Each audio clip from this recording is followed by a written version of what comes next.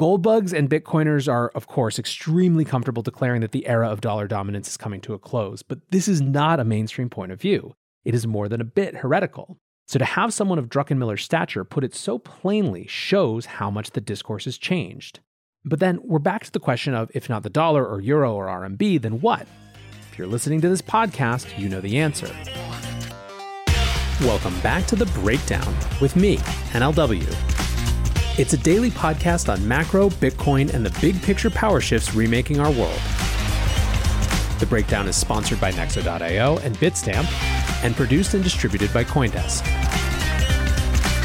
What's going on, guys? It is Tuesday, May 11th, and today we are talking about some fiery comments from billionaire investor Stanley Druckenmiller about how the dollar will lose its reserve currency status. First, however, let's talk about why we're dedicating a whole episode to one investor's comments. There is a tendency, thanks to modern media, to overvalorize things that rich guys say. It's easy, it gets clicks and views and downloads.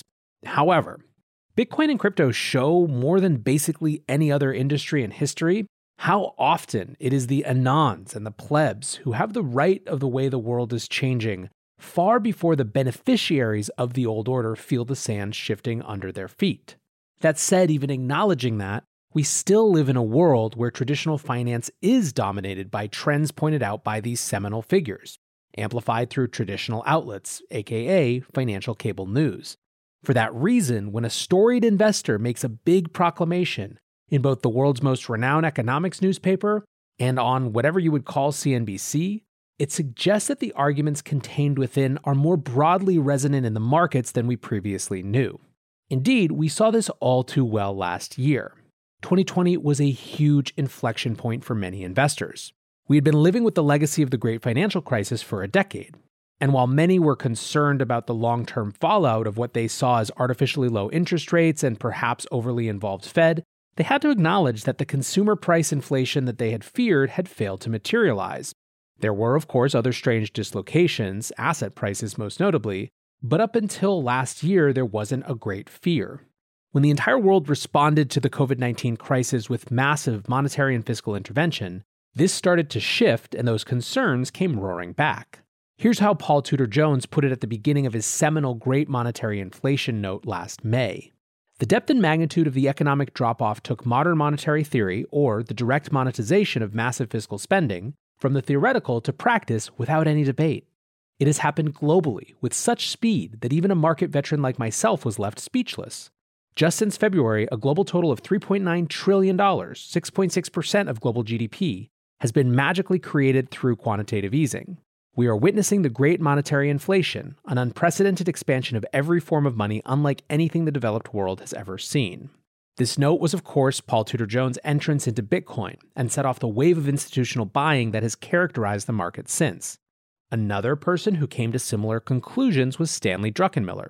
Stan Druckenmiller is one of America's best-known hedge fund managers. He ran Soros' Quantum Fund for a while. Last fall, he came on CNBC and talked about how, for the first time in a long time, people needed to take seriously the possibility of significant inflation. Something like 5 to 10%, he said, wouldn't surprise him. He also revealed in that interview that he had taken a Bitcoin position, which, of course, further reinforced the growing institutional inflation hedge narrative. Well, today, Druckenmiller is back and is sounding the alarm bells with even more vigor. He has a new op-ed in the Wall Street Journal called "The Fed is Playing with Fire." Here's the opening.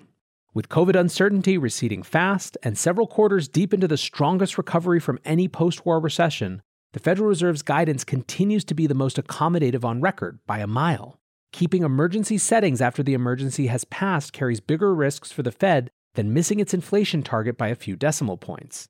It's time for a change. There are a few parts of Druckenmiller's argument. The first is an unexpectedly buoyant recovery. He points out that we are back to pre-recession levels of GDP. He also points to unemployment that has recovered 70% of the initial pandemic hit after only 6 months, 4 times faster, he says, than normal. Contrast this with Fed policy. The Fed is telling markets that the first rate hike will be in 32 months, 2.5 years later than normal. The Fed is buying $40 million a month in mortgages, even though housing is clearly running out of supply. What's more, the Fed indicates no interest in discontinuing their $120 billion a month in bond purchases. Druckenmiller also discusses the fallout of fiscal policy. Quote, consumers are spending like never before, construction is booming, and labor shortages are ubiquitous, thanks to direct government transfers.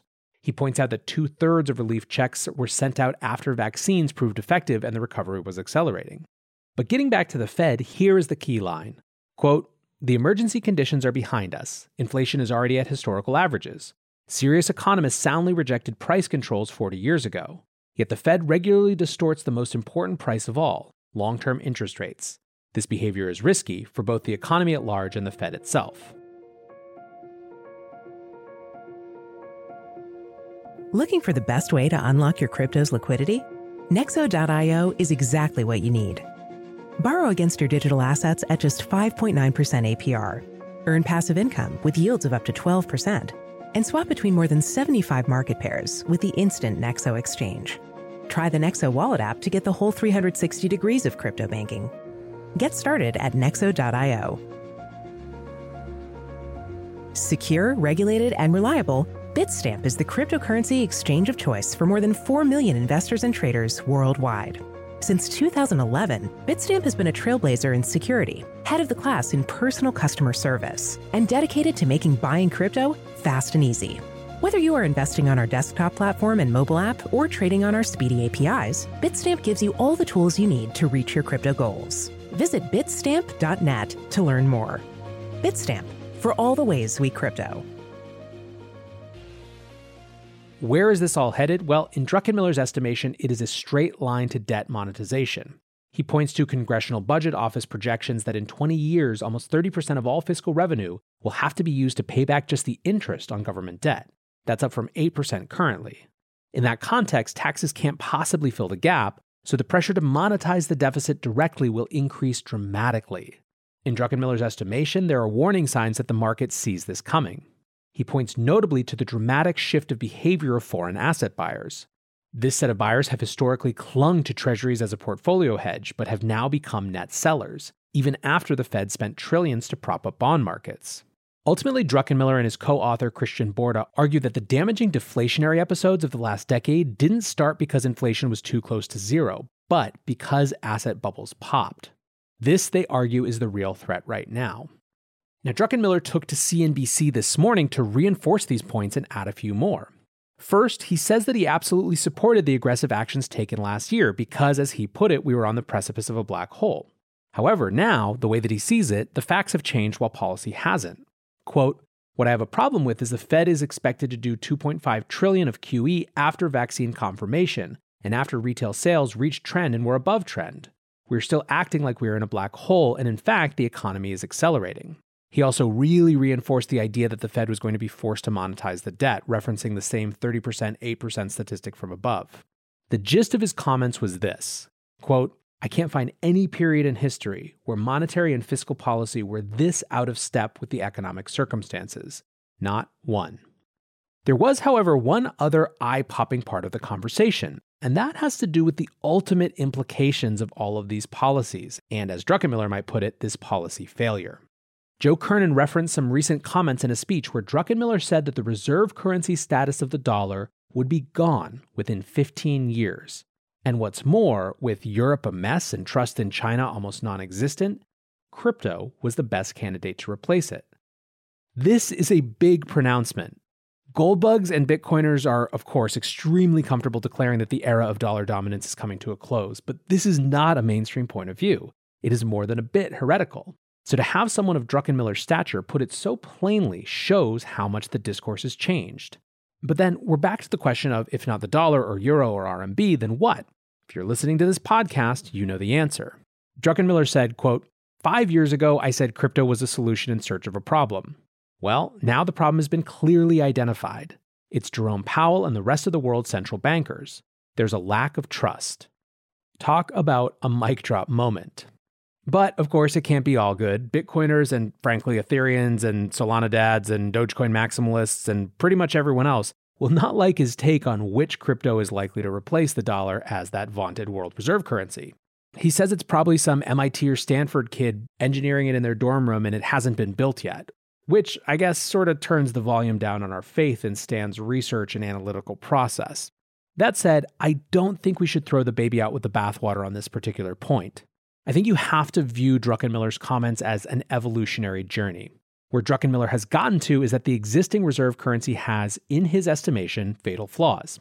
The other sovereign candidates, Europe or China, don't qualify for their own reasons, which means it has to be something else. Private, non-sovereign cryptocurrencies have shown viability in market, and so they represent the most likely candidate. So what should we make of all of this? First of all, this is a really interesting tweak to the narrative around inflation. Druckenmiller is in some ways shifting the narrative to say that asset bubbles themselves are the biggest problem versus even runaway consumer inflation. Indeed, the issue with inflation, in his estimation, is that it becomes so obvious that the Fed has to move quickly, and that itself causes the asset bubble to burst. Quote, the longer they wait to move, the bigger the bubble and the bigger the reaction. In other words, he says that the bubble bursting in 3 months would be less painful than in 3 years. Quote, that would be the most probable problem is what it always is. The Fed gets mugged by reality. Frankly, I think they've already been mugged by reality, but they're ignoring it. This in turn, in his estimation, impacts the viability of the dollar as the world's reserve currency. As the Fed is forced to increasingly monetize the debt, the dollar depreciates and the world turns away. What do they turn to? Well, maybe the shift isn't from one sovereign fiat to another. Maybe it's to something totally different, something entirely and natively of the internet. I know that possibility is why many of you who are listening to this now have decided to spend so much time focused on this industry and the possibilities contained within. Today, your argument, my argument, our argument got a big credibility boost in the mainstream financial world. Anyways, guys, let me know what you think about Druckenmiller's comments. Hit me up on Twitter, and as always, I appreciate you listening. Until tomorrow, guys, be safe and take care of each other. Peace. We're witnessing the greatest paradigm shift in finance in modern history. Join thousands of newsmakers and influencers talking the future of money at Consensus by CoinDesk, a live virtual experience of leaders, changemakers, virtual reality meetups, keynotes from Ray Dalio, Gary Vaynerchuk, and much more. Get an up-close look at the boom in crypto, the surge in institutional investment in Bitcoin, the NFT mania, the breakneck innovation in decentralized finance, and the coming disruption from central bank digital currencies. The Breakdown listeners can visit events.coindesk.com and use the promo code BREAKDOWN to save $25 today. Join us May 24th through May 27th for Consensus by CoinDesk and register today at events.coindesk.com. Thanks for listening, and we'll see you there.